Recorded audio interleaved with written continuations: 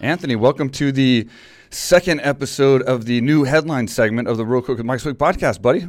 Yeah, man, I'm glad I was able to get back on a little faster. I didn't know how long it'd be on the podcast side.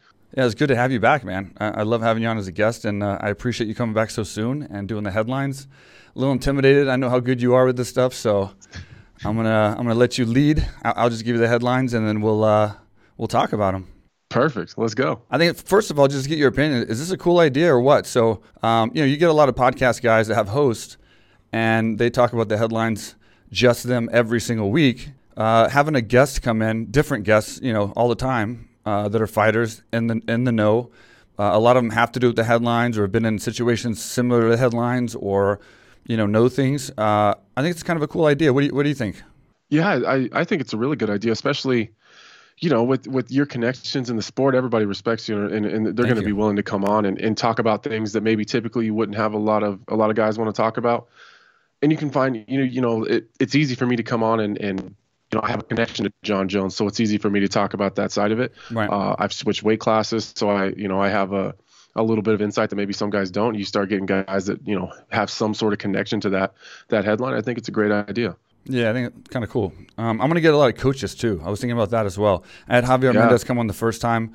I'd like to get some other guys like Whitman and Rufus and some guys that have, from a coaching perspective, their opinion of some of the headlines as well, instead of just fighters only, and maybe some comedians as well. I don't know, just to be funny. Yeah, they definitely have a different it's always fun for me to see my coach, Mark Montoya. Yep. It's fun I always make sure I listen to his interviews or his podcast segments, because he always seems to have a different outlook on a lot of situations than I would have. So I actually utilize him a lot for my own radio show and a lot of the analyst stuff. If I'm having a hard time or, sometimes I just don't know what one guy's going to do to another. And sometimes styles just clash and I don't know what that looks like. Yeah. I use him a lot and he usually gives me some little nugget that I'm like, wow, I never thought of that. Right. It's just totally different perspective.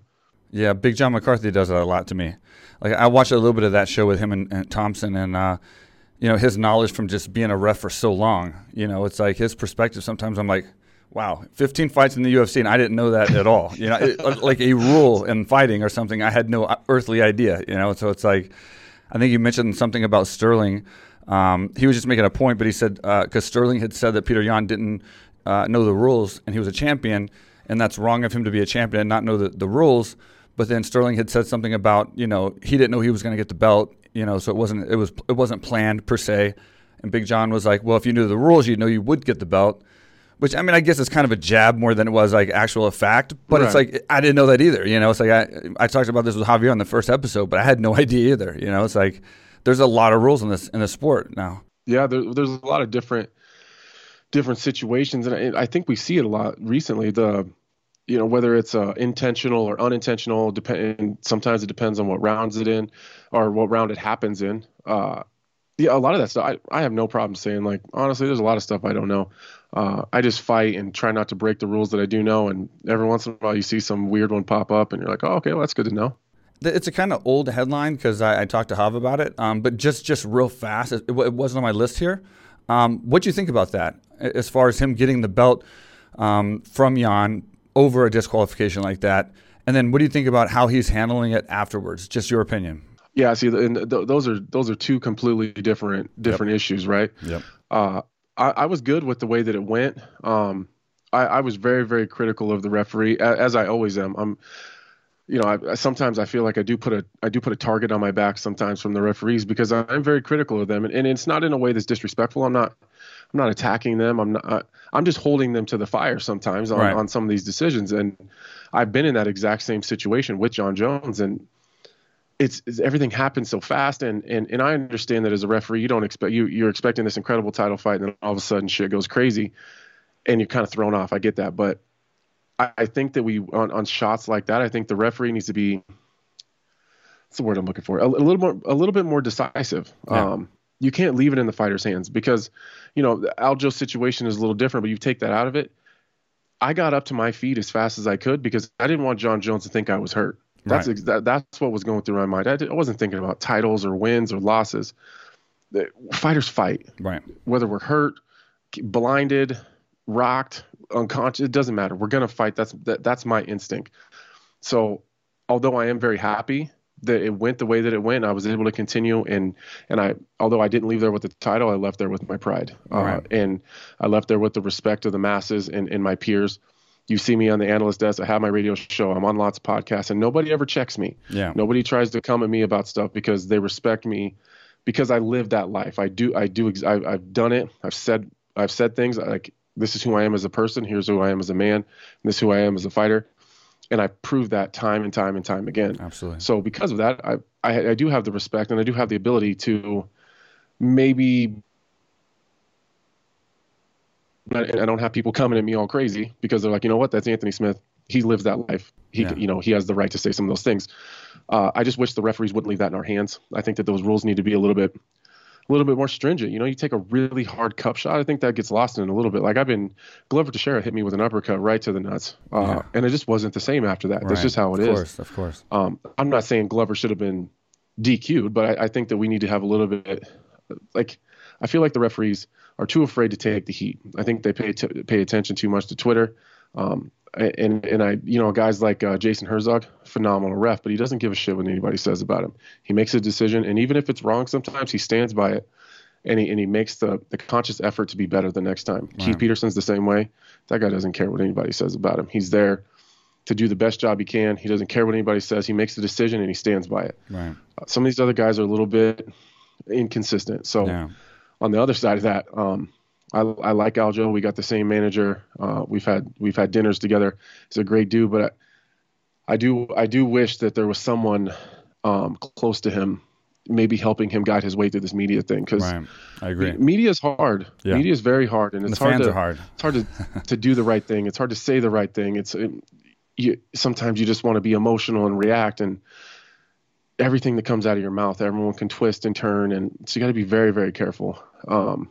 And I understood the whole, celebrating with his family, and he did have people in town, and you do kind of got to play that part and be happy because everyone else is happy, or pretend to be happy. But, the Henry Cejudo thing really rubbed me the wrong way a little bit. Just some of the things that he says, and it's just like, Aljo, listen, man, we get it.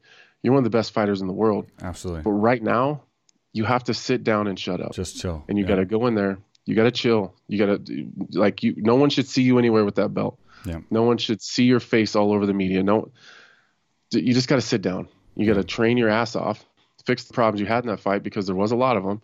And then you got to go in there and you got to earn it. You go in there and you beat Peter Yan, and all this goes away. But you got to focus on that. Right. So that's how I look at it, because I think that's how I would do it. I would never hold that belt. You'd never see it in a picture. DC said something very similar to that, as when they took the belt off of John Jones for the failure and gave it back to DC. He said that he didn't carry it, he didn't wear it, he didn't want to take pictures with it.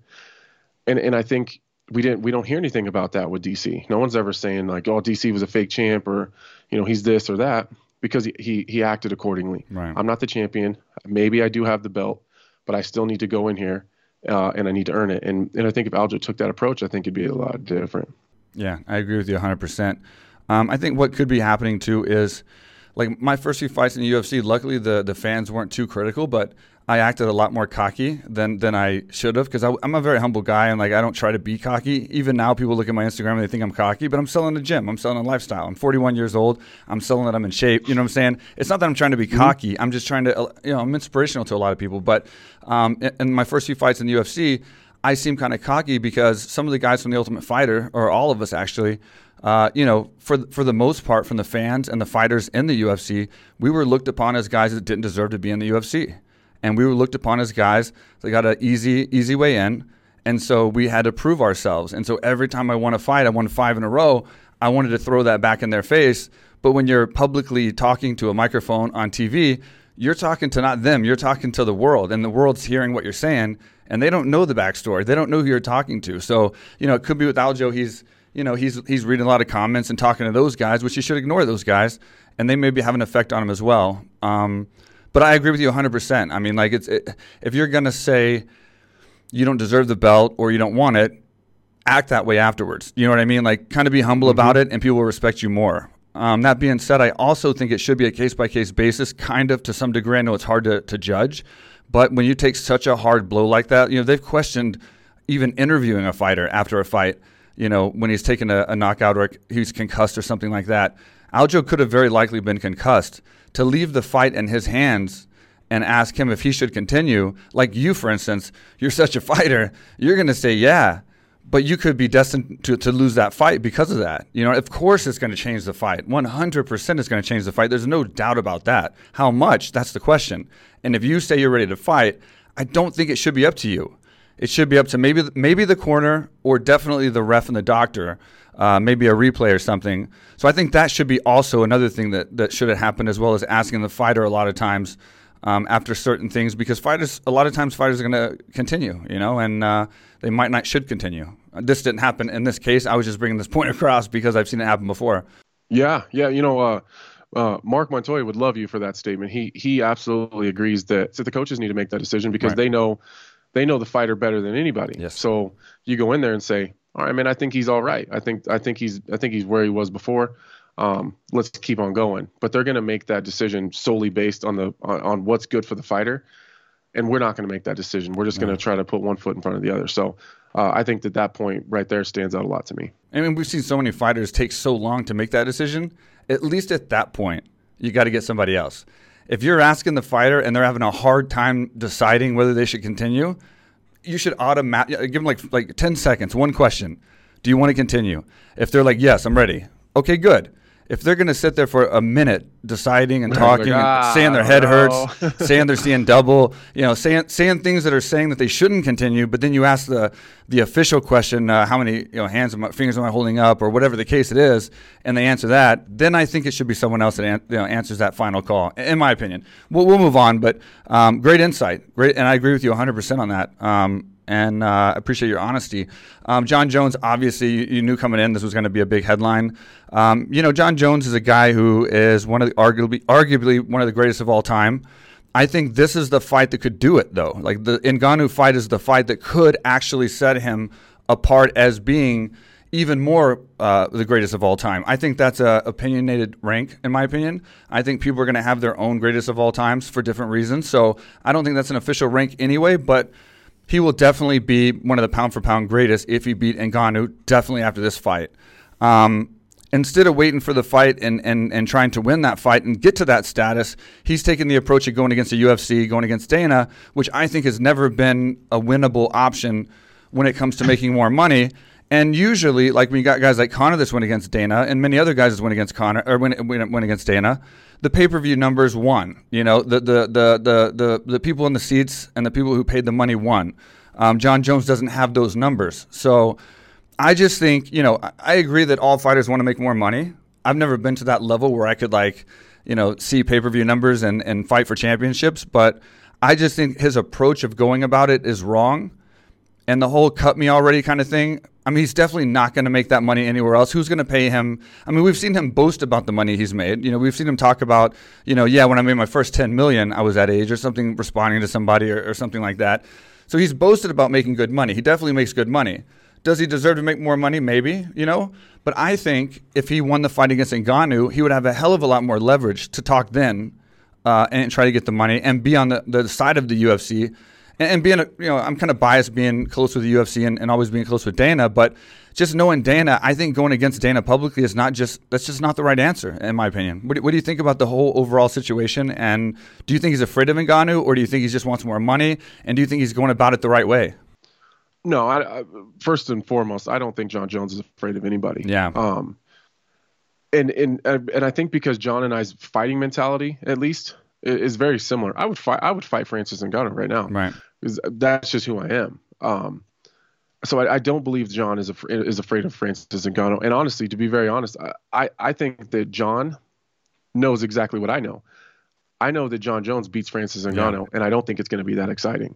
I think that he picks at him from the outside.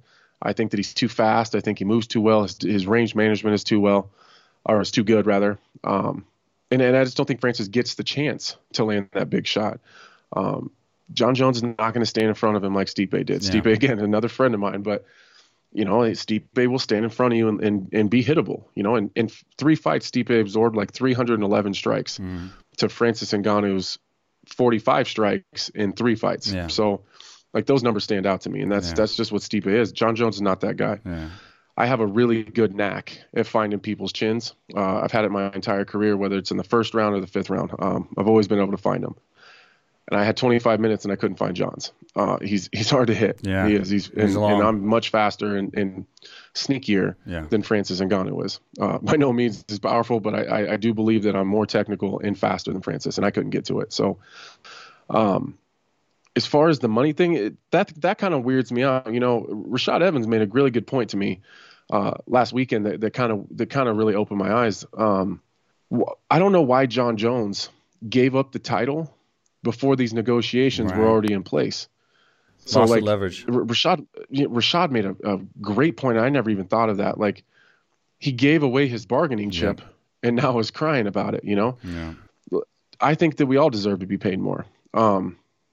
But like you said, John is not going to make that money anywhere else. There's nowhere else that has pay-per-view buys. Like John's base pay is like, it's $500,000 to fight, but he makes all of his money on pay-per-view, and he does well enough to where he's not going to make that in Bellator. He's not going to make that at ONE. He's not going to make that in the PFL, nowhere. So he's kind of barking, but those of us in the know that he's not going to make that anywhere else. And he's been upset about this money thing for a long time, and he just goes about it the wrong way. I'm not going to be the guy that's going to stand here and count Jon Jones' money, but if I was going to be in negotiations, these are any time I've negotiated with the UFC, they pay me way more than I would make anywhere else. Me too. Yep. And these are closed door dinner and a drink conversations. Like, I'm not going to go back and forth with you with a manager. Right. Here's where I am. Here's where you are. Okay. Now, me and my manager, let's fly to Vegas. Let's have a conversation. Let's go to a dinner and let's talk about this and say, here's why I feel like I deserve this. And then they'll give you the same thing back. Here's why we don't think you deserve that. And then at some point you're going to meet in the middle. Right. Like, Jon Jones is never going to get what he wants, and the UFC is never going to pay him as little as they want. There's always a middle ground. So he's just so offended by it, and that's always, he's just so emotional, and that's Jon Jones, and I think that part of that, his emotional instability sometimes is what makes him so great. If I'm being very honest, I think that the things that make him as great as he is, I think sometimes hurt him in his personal life. Right. I think that all of us have kind of been victims, kind of to our own personalities. The things that make us such phenomenal fighters are sometimes not necessarily things that go so well in the real world. So I don't know, man. I want to see the fight. Yeah. I think it's a crazy money maker, and again, he's one of those guys you just want to pull to the side and be like, this is not it, man. This is not the way to do it. If you can name one person that's ever gone, with that public fight with the boss and benefited from it, I'd be willing to listen, but I can't think of anybody. Yeah. And you have to look at guys. If you're in Jon Jones' position, you have to look at guys that are making the money you want to make, right? You got to look at those guys and then find out how they're doing it, how they did it, like the Conor McGregors or whatever, Habib and stuff. And they did it by winning fights. They did it by showing up. They did it by selling fights. I think, in my opinion, again, I'm very lower than you guys, but in my opinion, I think he should sell the hell out of this Ngannou fight and spend all of his time building this fight right now.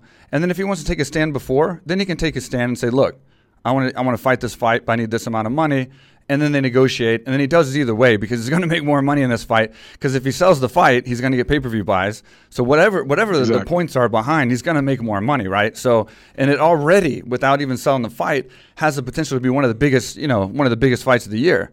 So it's like if he spends a lot of time selling the fight, getting in it with Ngannou, showing training footage, talking about Ngannou, I think that's going to be way more beneficial for him getting a bigger payday than battling UFC and going back and forth with Dana and then possibly sitting out making no money, and then Derek Lewis gets to jump in and get that paycheck. You know what I'm saying? Well, and then what if he goes in and beats Francis, gets the title? Now you have a bargaining chip. Right. Now sit down and be angry.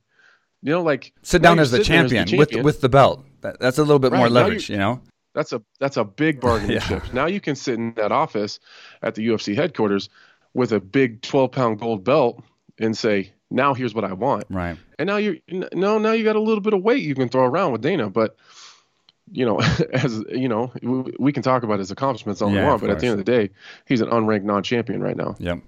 And the thing about it is, Ngannou's the favorite by the odds. And I agree with you, though. I think Jon Jones can beat him. I think the reason people want to fight or watch the fight is Ngannou could also beat Jon Jones. I mean, he has that power to knock out anyone. But the way he moves, his cardio, his fight IQ is not quite to where Jon Jones is. And I think Jon Jones is a smart fighter and will do what Francis did, but do it the right way. And I think Francis can beat him too. I'm sorry, Stipe. I'm calling Stipe Francis. I think Stipe can beat him as well. I think he could beat him, multiple times out of 10. I don't know exactly how many, but I think he could. I think he fought a bad fight. And, he obviously had the blueprint the first time. I think Ngannou did get better. But I'm with you on the fact that Jon Jones could win this fight, and I think that's the way to go. Instead of arguing with the UFC and causing a big stir, this kind of publicity, I think, is the same as like after a fight and you lose and you complain about an injury. It's kind of that way to the public. And so it's kind of hurting is tarnishing him versus helping him. Yeah, no, I agree, man. And all of it is just distracting from the fact that it's distracting everyone from what Jon really wants everyone to say. Everyone wants Jon Jones wants everyone to say that he is the greatest of all time. Listen, we all know me and Jon Jones don't get along that well, but I have no problem saying that he probably is, at least in my opinion, the greatest of all time. But all this stuff is distracting from that. If you're the greatest of all time, we're not. This isn't like Jon's getting 10 and 10. You know what I mean? Like he's already pay-per-view. He's going to make millions and millions and millions. Goes in there and he beats him, and Jon wants to complain about being underpaid. It's one of those situations. Like I'll sit down and shut up and just let you go get paid, I guess. Like, but right now, you're kind of moving up. You haven't fought in a while. There's a little bit of controversy in your last couple fights. I just think that Jon needs to remind everyone who he is, and then he can have some of those conversations. All right, so this is not a headline, but this is a deadline. If you want to save 20% and get free shipping on the best below-the-waist grooming products on the market, go to manscaped.com, manscaped.com. Use code QUICK, my nickname, not how you use the product, and that supports the podcast, and you get 20% off and free shipping. Manscaped offers precision-engineered tools for your family jewels, and now they're available in Europe, Canada, and Australia, not just the Americas. So go to manscaped.com today, enter code QUICK, and save. Thank you guys so much. Another headline being Dustin Poirier turning down a title fight to fight McGregor. I think it's a good move. I mean, he wants a big fight. So smart. That's a good move, right? There's not much to talk about that. I think you agree with me probably, and that's the right move. He beat him just now, fresh, recently. It's not much is going to change for the next fight. I think it's good. What do you think? Yeah, if you're Dustin Poirier, he's making so many smart business decisions and career decisions. You can either fight for the title, and we're talking money. Most people are going to say, "Well, go fight for the title, win the title." Then you're going to be the pay-per-view guy. Like, if you fight for the title once, there's no Conor. Like, if you take the title fight now, there's no Conor. Right. So you can fight Conor and still fight for the title. Absolutely. As long as you beat Conor. So he's going to make way more money in one fight with Conor than he's going to make in 2 or 3 fights as the champion. So you might as well go get that paycheck over a guy that you just beat.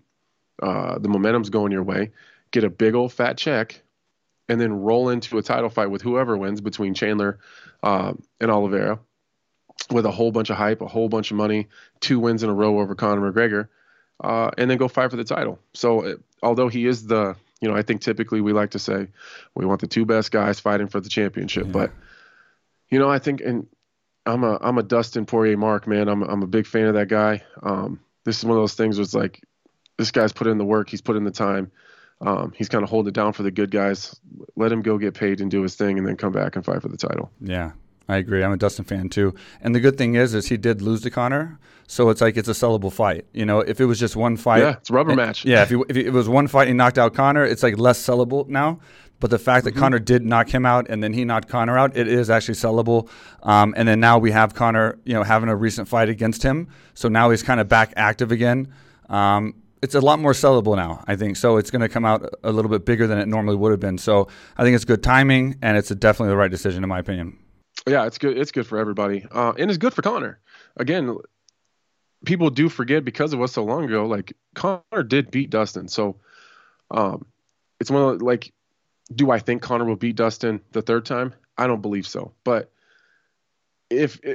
I think it's the safest fight for Conor right now, to be very honest. You mentioned a while ago Chandler and Oliveira. What do you take on that fight? How do you think that fight's going to go? I used to not be that big of a Michael Chandler fan. I don't know why. I don't know if it was I caught this weird arrogance, or I just always had this weird vibe from him kind of in the media. Right. But since he's been in the UFC, I've actually kind of really, really become a big fan of that guy.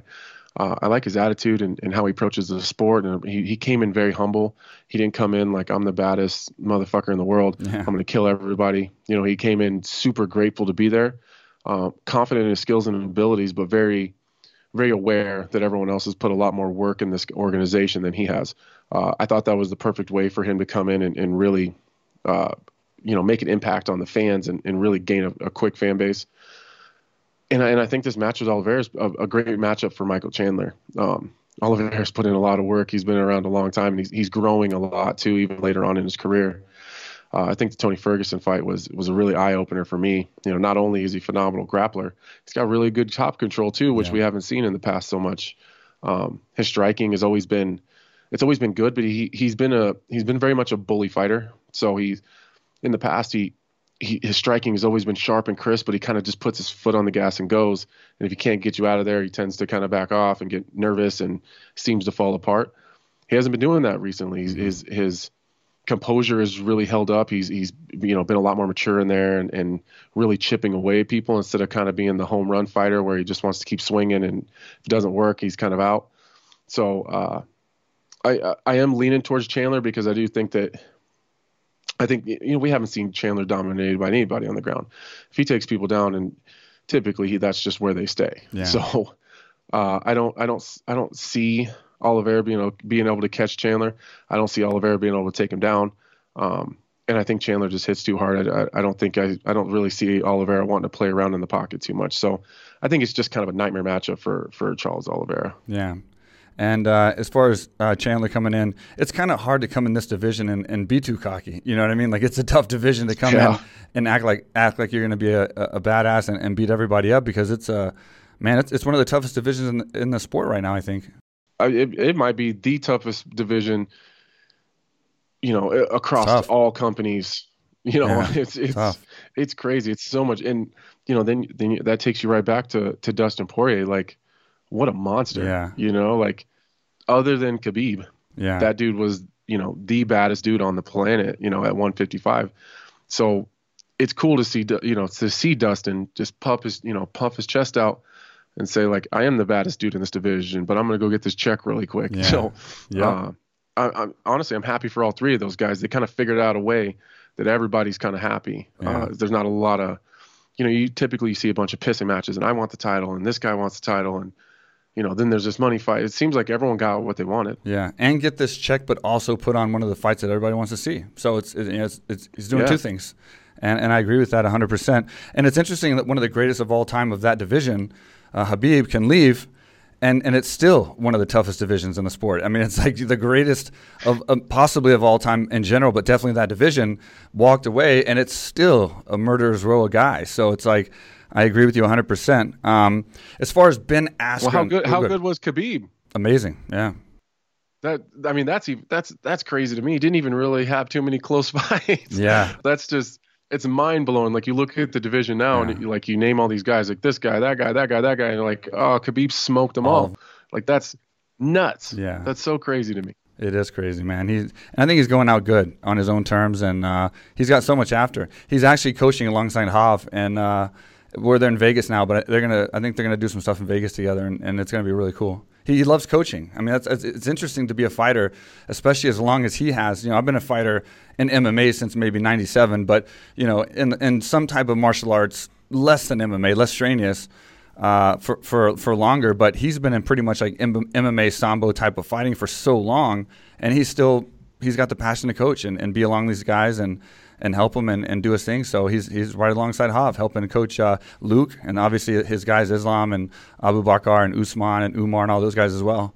Yeah, it's cool seeing him in there, being the guy that's holding the spit bucket and the mouthpiece and giving them the water. And when I worked the desk last weekend, or maybe it was the weekend before, and I for the main event, it was Brunson, Holland, and I went out and watched the fights. I sat behind Dana, and I mean, it's cool watching his passion, because he's so into it, you know. Yeah. So I'm just happy for that guy. Like, you know, it's cool to see one of us get out and on top, I agree. you know, bank account full, happy, got your brains, still young. That's inspiring. I agree with you 100%. Still kind of big headline right now is Ben Askren versus Jake Paul. Kind of a two-part question. We can talk all day on that. What do you think about the Ben Askren-Jake Paul fight from what you've seen so far leading up in the training footage they put out? And then also, what do you think about Logan Paul versus Mayweather? I mean, Mayweather, obviously, arguably, not even really arguably, one of the greatest boxers of all time, who beat Canelo, fighting a guy who's 0-2 against guys that aren't even boxers. But just two-part question. So first we'll hit with Jake Paul versus Askren. What do you think about that? You know, when it got booked, I thought Ben Askren was going to get his ass kicked initially. You know, but in no world is Ben Askren a great striker. Yeah. And I think Ben would tell you the same thing. And then, you know, you watch Jake Paul knock out kind of some of these no-name guys that don't really have any business being in there. You're like, well, I mean, he's at least doing it right. Like, he's actually training and seems that he's really putting the work in. Like, we can argue all day about any of his, you know, so-called accomplishments, but at least he's trying. It's kind of the same argument I had with CM Punk. Like, everyone kind of shit all over him, but it was like, man, the dude's trying. Like, he's actually putting the work in. He's doing the best he can. That's all I can really ask for. Like, I'm not expecting him to be good, but he's playing the part. He's doing the things the right way, and that's kind of how I felt about Jake. But then he's kind of put out these training videos, and I never really watched him. I just kind of watched him fight. Then I watched him train. I'm like, wow, he's really not that good. Yeah. And like, Ben's really not that good either. So it'd probably be a pretty close fight. And then I seen the press conference. You can tell a lot from press conferences. Ben was very comfortable and very, I don't know, kind of been here, done that. This is kind of my, you know, I'm here in the fight game. And I hadn't been too critical of Jake Paul too much. It was like, if people want to fight, let them fight. You know, like, I think everyone deserves the right to get punched in the face if that's what they really want to do. So, but then seeing Jake Paul very uncomfortable, very machismo, you know, trying to be the tough guy, but like really not rattling Ben at all. And it was very uncomfortable for him seemingly. And then some of the things that he said, like, Ben would start to talk and he would say, you know, this is the fight game. And I was just thinking, who are you to tell Ben Askren about the fight game? You know, it was like the first time he got really silly and stupid. You know, Ben kind of face palmed him, and like, Jake was very uncomfortable. Like, he didn't know what to do. Like that. He didn't know what to do. You know, like, you see two fighters and one pushes the other. They typically, it's almost like a snake recoils. You get pushed and you're snapping right back. He kind of got lost and fumbled around a little bit and kind of slapped Ben in the, you know, the butt kind of. And that was when I was like, you know what, Ben Askren might beat his ass. Just off of just tough guy shit, you know, like, Ben just might old man push him around and just beat him up like, you know, like a school kid. But I was very bothered by how Jake Paul spoke to Ben Askren. It really, really bothered me. I'm not some soft guy that, right.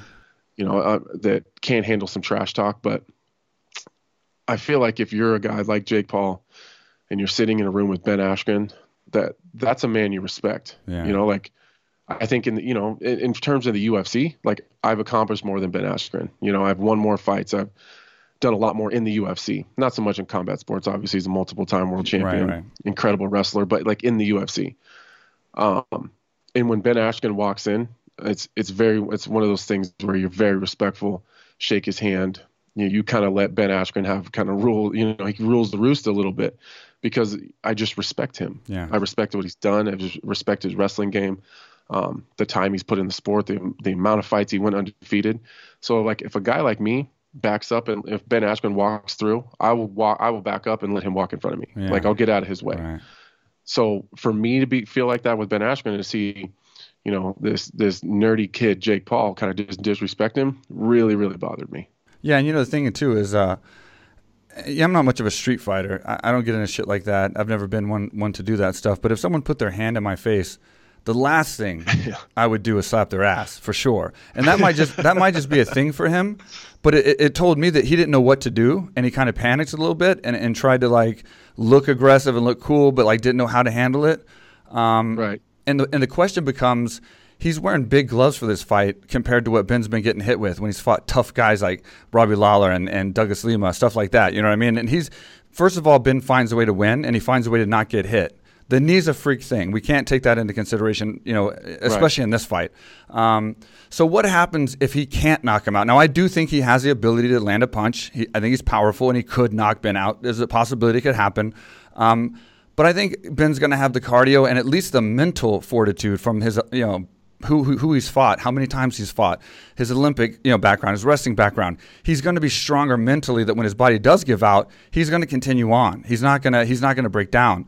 And if it comes to a point where he gets just as frustrated or confused, like when Ben just put his hand in his face, what's he going to do when Ben is clinchy on him, wearing him down, grinding him out, and gets him panicked in the fight? So that made me also think, like, if Ben fights a smart fight, he could easily win this fight, even though it's not, I think, going to be a pretty fight. It's not going to be a boxing fight, but I think he could definitely, because all Jake can do, as his fight gets longer and longer, is question himself. He's never been against a real fighter. He's never been the distance. So he can only, and you only get confident when you've done those things. As a fighter, when I was coming up, I never got confident until I accomplished certain tasks during the fight, till I lasted the whole time and I sucked it up and I dug deep, or I got big knockouts against guys I didn't think I could knock out. That's what built my confidence. It wasn't guys around me telling me you're going to do this and you're going to do that. You have to figure that out on your own. So I have to assume he's going to be very confused if he doesn't knock him out, and it could cause panic and it could cause him to decline in the fight. Yeah, Ben's been there so many times. Like, yeah, I'm really, honestly, like, I hope Ben wins, but at the end of the day, I don't really have a dog in that fight. So I just want to see a good fight, but I really want to see Jake's face, like, getting drug into some deep rounds. Yeah. And that's a good test. He's fairly new in the sport. So, like, he's learning boxing. Like, Ben doesn't box. So, like, he's going to throw a jab and expect Ben Askren to react a certain way. And he's not going to. He's gonna throw a body shot and he's gonna want to roll under the left hook that's coming, but it's not coming. So I don't know what he thinks he's getting himself into, but it's very different. Again, like you said, he could go in there and catch Ben and put him down, and maybe Ben's chin is shot and maybe it's not. But I won't use the Masvidal knee against him, because anybody's gonna go down to that. So, and he took every shot Robbie Lawler gave him. Yeah. So brutal. I mean, if you can look at that as, oh, Ben got his ass beat by Robbie Lawler, or you could look at it as, he didn't get knocked out. That dude took every shot from one of the hardest hitting hammers in this sport and still ended up winning that fight. Yeah. So I don't think for a second that Jake Paul hits any harder than Robbie Lawler does. So especially with the bigger gloves. Yeah. And Robbie Lawler is a better boxer. I mean, what would Robbie Lawler do to Jake Paul? Like, that's what I try to tell people. Like, he did, Robbie Lawler did beat his ass, but what would Robbie Lawler do to Jake Paul? Yeah.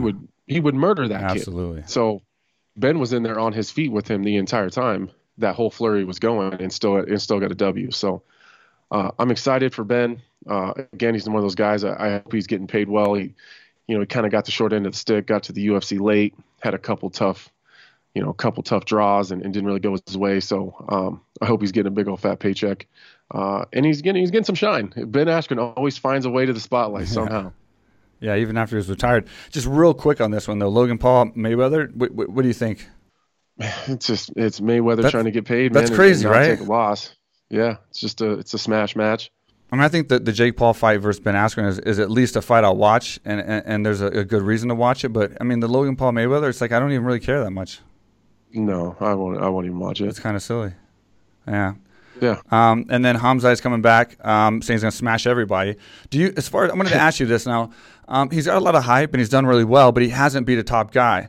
What are your thoughts on that per se? I mean, he obviously has a potential, but to be so confident as he is, like I said, you kind of got to gain that confidence by winning those fights. What do you think about him in general? Like what he's done so far and how far do you think he's going to go, or what it's going to take to prove himself? If he's even a fraction as good as I've heard he is from other guys in the rooms, he'll go far. If he's half as good as people say he is, It's been a long time since I've heard anybody talk about someone that we really haven't seen do anything real big like that in the UFC, like at a high level. It's been a long time since I heard anybody talk about someone like they do Chimaev.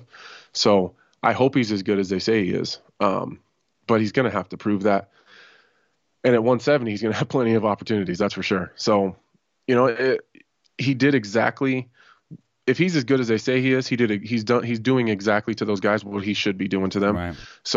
So far he's passing those tests. I heard about it, and then they said, he's going to fight Gerald Meerschaert. I remember thinking, well, if he's that good, he better stomp that dude. Yeah. And it was, the first shot he landed put Meerschaert out. And that dude's pretty tough. He's a kind of a grizzled veteran, been around a long time. So that guy can usually find a way to stay in there. So I'm excited about it, though. I'm glad that he's feeling better from the whole COVID ordeal, and he's back in there. But I've heard a lot of talking, and I'm excited to see from him specifically. He has no problem telling you how good he thinks he is. Yeah. So it's okay to talk like that if you back it up. So I hope that they get him in there with someone pretty tough. And I think he's going about this. We were talking about the John Jones situation. I think he's going the right way and building the hype along with winning the fights. That's going to give him the most money, I think. 100%. No, I think he's doing everything right.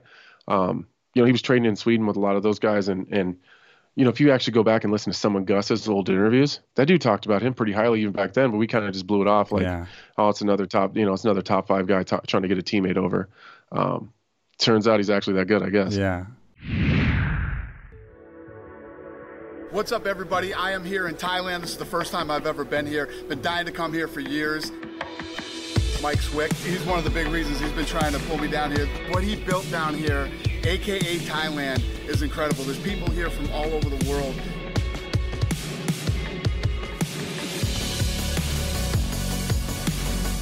You can train mixed martial arts here, jiu-jitsu. They have weightlifting, they have cardio, and obviously they have Muay Thai, boxing, everything.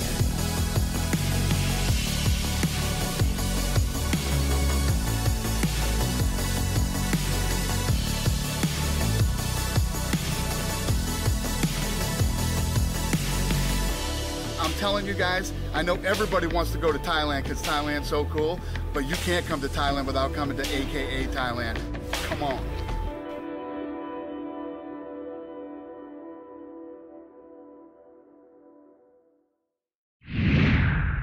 So Masvidal's fighting Usman again.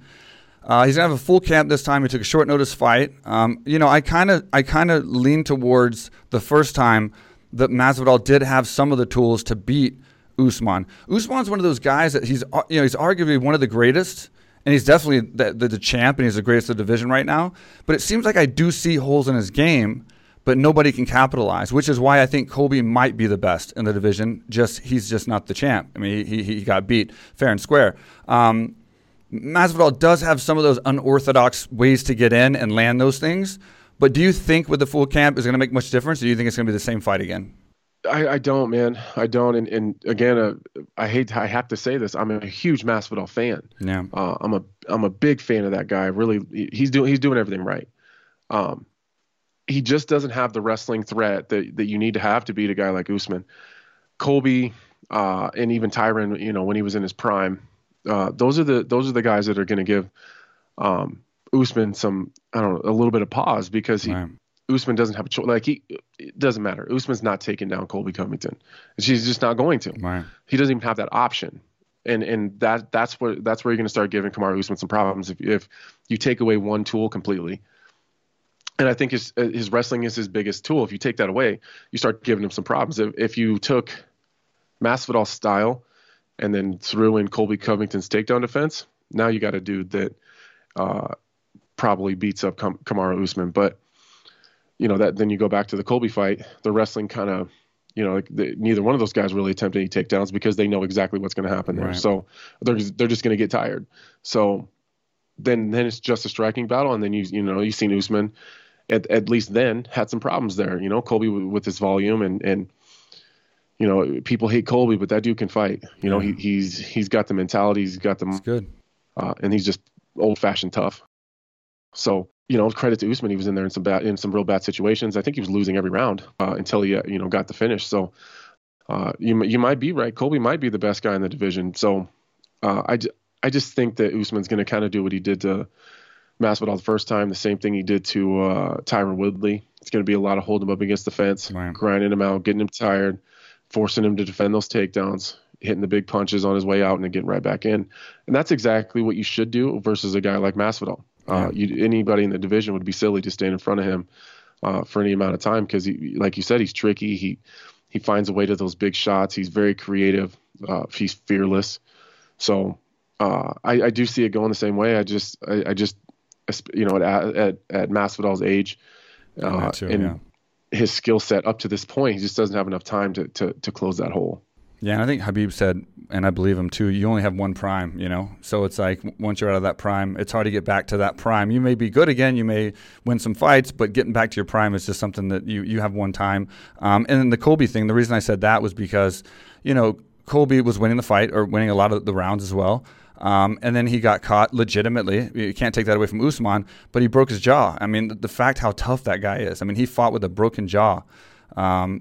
He's a tough guy. And if he didn't get his jaw broke and a couple of those shots didn't land, I think Colby is the guy to beat him. Whether he does it or not, time will tell. I do think he is the guy to beat him. So, yeah, that's just my opinion on that. And then also, I just had Diego Sanchez on the show. We just posted it last night, but he's fighting Cowboy. What are your thoughts on that fight? They've had like 94 fights between them. It's a fight that you've always wanted to see. I mean, it's a great fight. But with those guys, you know, I think Cowboy's on like a 4-fight lose streak, and then he's had a no contest. Diego's at the end of his career. It's his retirement fight. I love the fight. I just don't want to see them hurt themselves. And it's like they're both those kind of guys that's going to go in there and beat the hell out of each other. And it's a great fight that could have happened anytime in the last 10 years. But what's your overall thoughts on the fight as far as a prediction, and then also just them having that fight now, being this their last fight, or at least one of their last fights, and they're a lot older than they were when they were in their prime, fighting the perfect match of a just carnage fight. Yeah. Those are two guys you've always wanted to see fight, obviously. Maybe this is an unpopular opinion, but I'm glad they're fighting each other versus somebody else in the division. True. You know, someone that's younger and that's in their prime, that's more dangerous, that's faster, that's stronger, that, you know, one of these young savages. I guess I'd rather that they were fighting each other and having those fights that are closer to where you are in your, you know, in your career and closer to your age. And, you know, I think it's great for both guys. I think everyone's wanted to see it. I do wish that it was a long time ago, so we could kind of see them both in their prime versus each other. I do think that Cowboy's probably got a little more left in the tank right now. But I do see Cowboy doing a lot of stuff right now. You know, I follow him on social media. He's got a lot of other things going on right now that doesn't look like a lot of fighting. So I hope that he's focused, because if you're not, Diego will beat you. You know, like we can say all we want about him and his crazy coach and all that stuff. You know, I actually kind of went down a rabbit hole with Diego, or with his, like, kind of his recent interviews and his stuff with his, you know, his coach. And man, I hope Diego doesn't hear this, but it's really sad. It's really sad. I feel like Diego could be in a better position right now, you know, surrounded by some better people and maybe by someone who really, really cares about him. And who, you know, if that was the case, maybe he wouldn't be fighting. But if he was going to fight, I feel like he could be around some people that could put him in better positions to keep himself safe and actually win some fights. And, you know, manager that was putting him in, you know, in fights like with Cowboy. Like this one I don't have a lot of problems with. You know, it's an older guy, kind of on a skid, not in his prime. You know, Cowboy's not out here murking dudes right now. You know, he's won some fights, you know, in the last handful of years, but not in devastating fashion like guys like Michael Pereira and those kind of guys that Diego just fought. So, man, I love Diego. I love Cowboy. I do find myself very much leaning to wanting to, like, pull Diego in and I don't want to say help him, but I don't know. He's always kind of been a strange guy, and he kind of always does his own thing and lives his life the way that he wants to. But I do very much feel like Diego's being taken advantage of a little bit right now, and that does bother me, and I'd feel guilty if I didn't say that. Yeah, and I love Diego, and you know, he's a true fighter. We were roommates together on Tough One. Yeah, that changed the sport. Yeah, we had a great time. How was that? Yeah, it was interesting. We had no idea at that time. We thought it was going to get canceled. I thought it was going to get canceled. My goal was to get in the UFC. That's it. I hated those games. Yeah. I hated playing games. I was so happy when we got to fight. I was always telling Dana, let's just fight. Can we just fight? The games, this is like real world. They've done this. Let's fight. And they had no plans to fight at the beginning. It was going to be those games until the finale, and it was going to be more of a not of a tournament, but it was going to be more of a bracket kind of thing at the end, and then we were going to fight. So I'm glad they changed it, and we ended up fighting. And we found out coming to the gym one day for training, we saw the corner chairs outside, and they were getting painted, the colors. Yeah, so we saw that, and we're like, wait a minute, why would they be painting corner chairs? And then we kind of figured it out, and they made the announcement, and we started fighting. But, he was on my show a couple of days ago. We posted last night. I love Diego, no disrespect to him or Joshua, whatever the case. But I think, in the middle of the interview, I think I had an hour interview with Diego, and then Joshua took over. And it was literally an hour of Joshua, and I didn't say a word. I didn't ask a question or say a word. It seems like he has a lot of stuff he wants to say. He's using Diego kind of as a platform, and I think the focus should be on Diego. Right. And I think if he's going to go on my podcast and take half the podcast to make his points, which weren't necessarily about Diego, weren't necessarily about his program and all that stuff that I asked him about, it seems like his focus might not also be on Diego as much. And again, I hate to disrespect someone that was on the podcast. I enjoyed hearing what he had to say. He said a lot of things, and he got his points out there, and it tells a lot about him, and it tells a lot about Diego.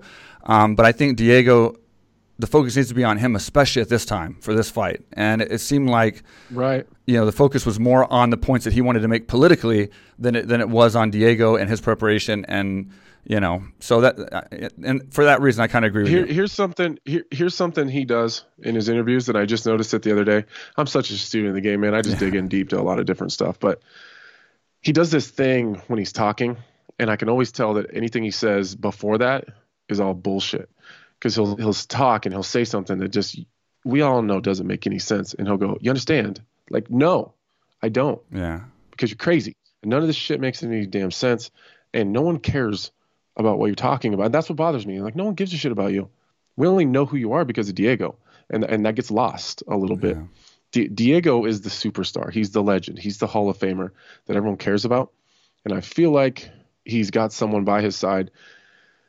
And I think that's credit to Diego too. Like, he's such a sweet individual that he just sees the best in everybody, or he wants to see the best in everybody. And I think sometimes he's blinded by it, that he just wants to look into people's hearts. And sometimes I think Diego sees stuff that other people don't see. Sometimes that's good. You can see some great things in some people that maybe is hidden, but sometimes I think you want to see some stuff that isn't there. Yeah. So again, I'm not going to, I've already, if you guys want to, you want to hear me wig out about I get it. Joshua, you can, it's out there. I've done it a lot. So I've definitely done it a bunch. So, that's how I look at it as far as the fight goes. To take it back to that, I just hope it's as good as we want it to be without them getting hurt. Like, I think there's a way they can have a super exciting fight that's back and forth and super competitive.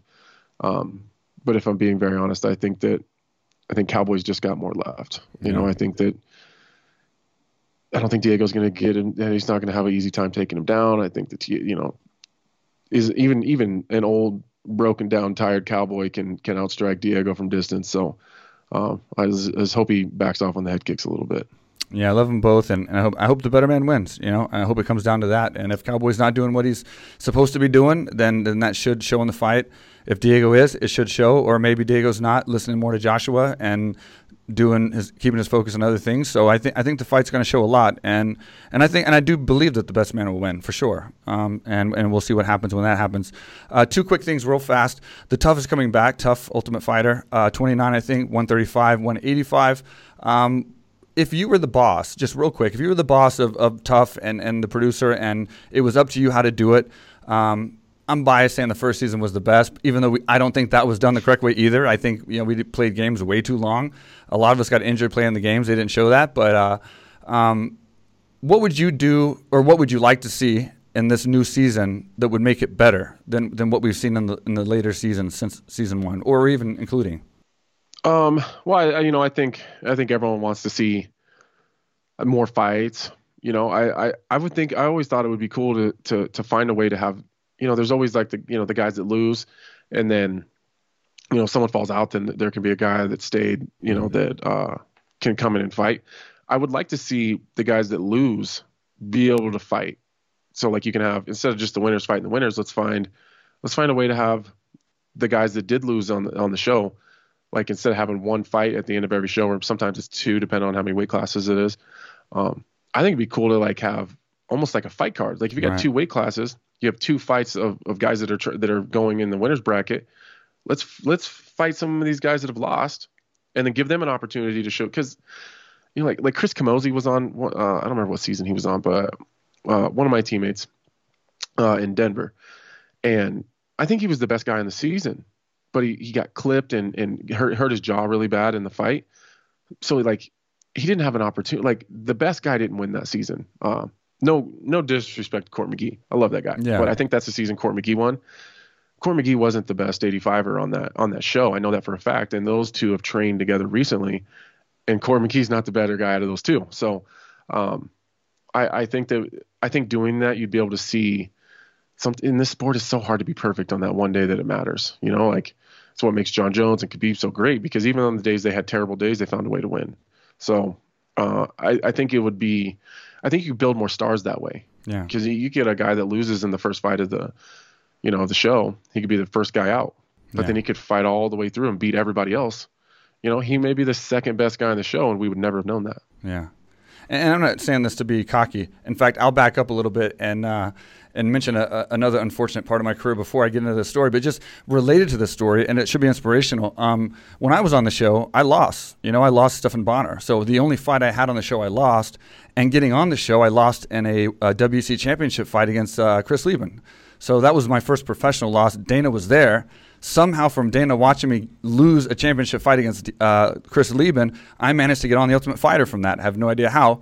Then I went on The Ultimate Fighter, and I lost as well. So my only fight on The Ultimate Fighter, I actually lost in the 205 division, but still I lost. Whatever. I had to take whatever they gave me.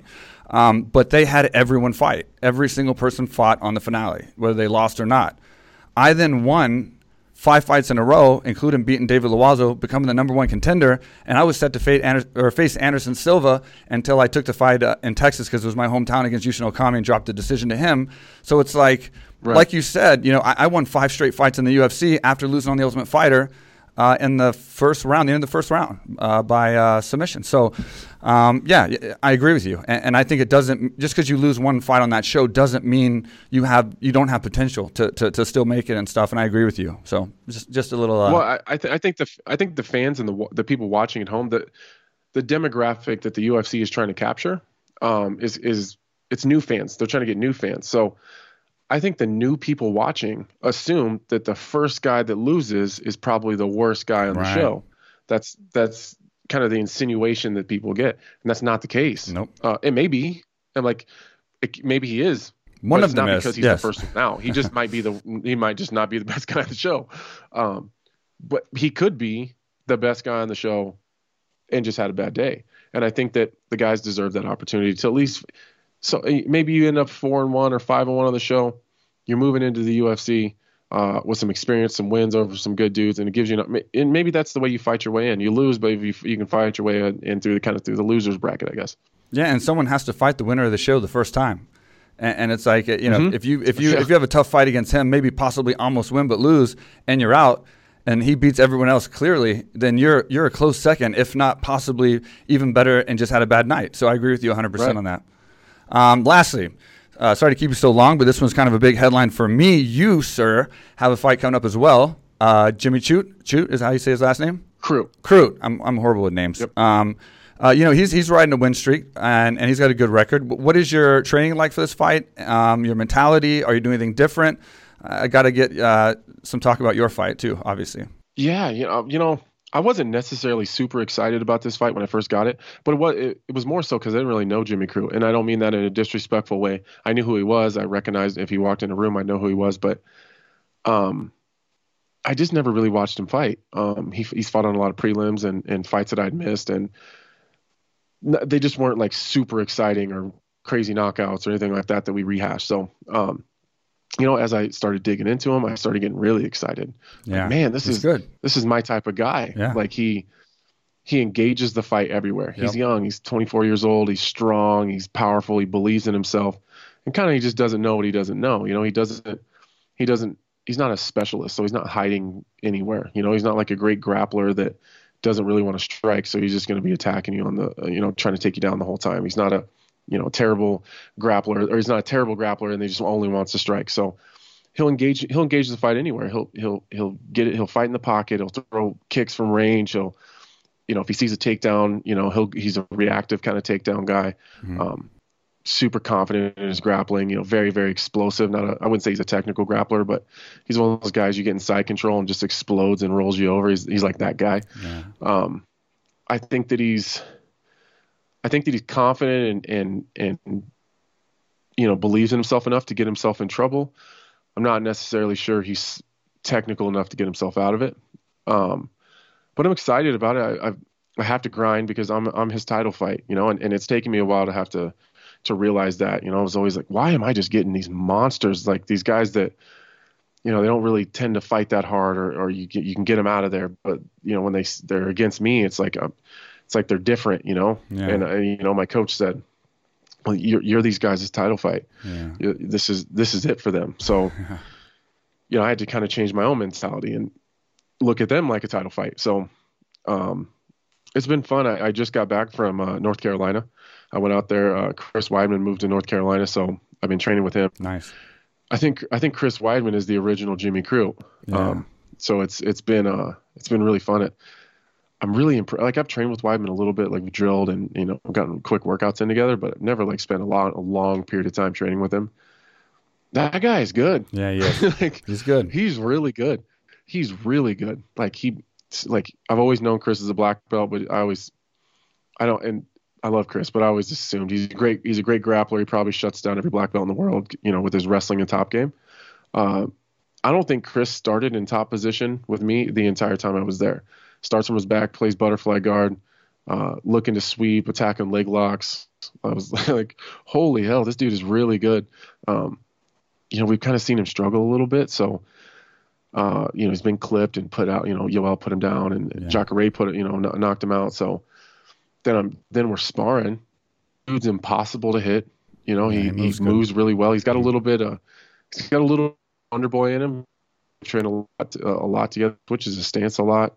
I'm really excited for his fight. He's fighting on the same card as me and Jimmy. So, that was really good. He's got a big group of like Division I All-Americans, that have transitioned to MMA, just a bunch of savages. So we spent some time in Gastonia, North Carolina. There's not a lot there, but it's got a little honey hole of just monsters. So that was a good switch up for me, just to get in that grinding mindset with all these young dudes in the gym just coming at me. And again, super respectful dudes, but they don't give a shit who I am. Right. They're coming to take my head off in the gym. So it was a good reminder of like what I have coming for me. I head out to Denver tomorrow to go back with Mark, and then I'm going to spend one more week with Chris. I thought that was a really, really good thing, to go out there and just, switch it up and see new people and, different bodies, and people move different. And, it's just like a Chris Weidman gym and a Factory X are very different. Factory X, Mark, is very super technical. Everything's really clean, super structured. Like everything's in a system.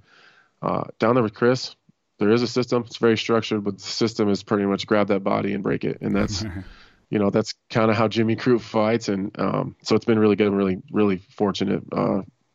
Really fortunate Chris, had me out. And I think that's something I'm going to continue to keep doing.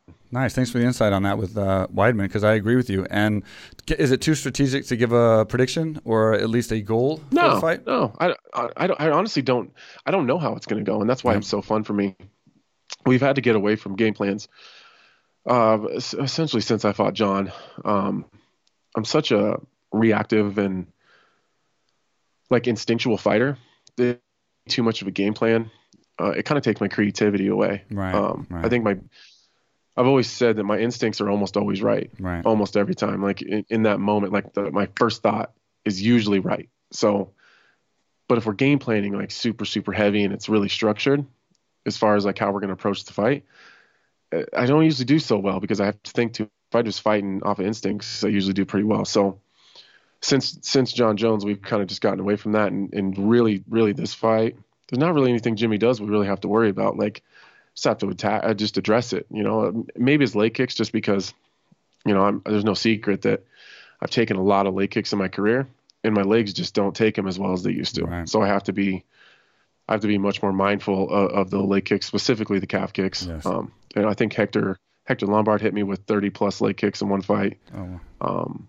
Ozdemir hit me with a lot of leg kicks, 20 plus in one fight. Like over time, your legs just aren't going to take them. And I'm not old by any means, but I got a lot of miles and taking a lot of kicks. So that's like the one thing. But I think we would be like that with anybody, not necessarily just Jimmy Crute. So other than that, I'm just going to go in and fight.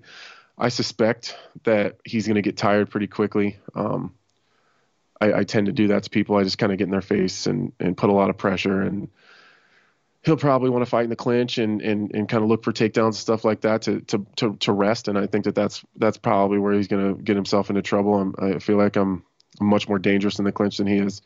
And I'm just a lot of levels above him on the ground. Yeah. So, maybe something dirty in the clinch, and I'm sure we'll end up in a grappling exchange and probably catch him somewhere there. That's what if I had to take a guess, that's where it would be.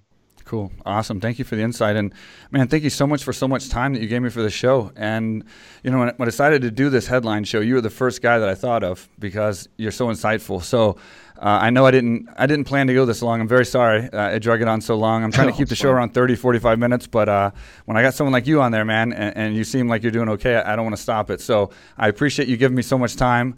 And you always have, and I would love to catch up with you before this fight. I promise you it'll be short, 20 minutes, 30 minutes, just to get an update on your fight camp, I promise. But thank you so much for coming back on the show and giving me so much information, man. You were very open and analytical as always. No worries, man. I have a good time. I never have any problems talking about fights. I could do that shit all day. So, let's catch up. Let's catch up before we go. Maybe, I don't know what your week looks like, but I mean, fight weeks are usually pretty dead for me. Yeah, so, absolutely. Maybe the week of the fight, I'll let you know how fight week's going, and I'm sure the COVID protocols will be different too, so that'd be kind of cool with all the fans and stuff. So, let's do it. Even just like a 15, 20-minute catch-up during your fight week, that'd be amazing, just to see how things are going, see how you feel. Perfect. I'd love it. I'm in. Yeah, I'm in, man, for sure. Thank you so much, Anthony. I look forward to your fight. Good luck, and I'll talk to you soon. Thanks, man. I appreciate you. Real quick, with Mike Swick.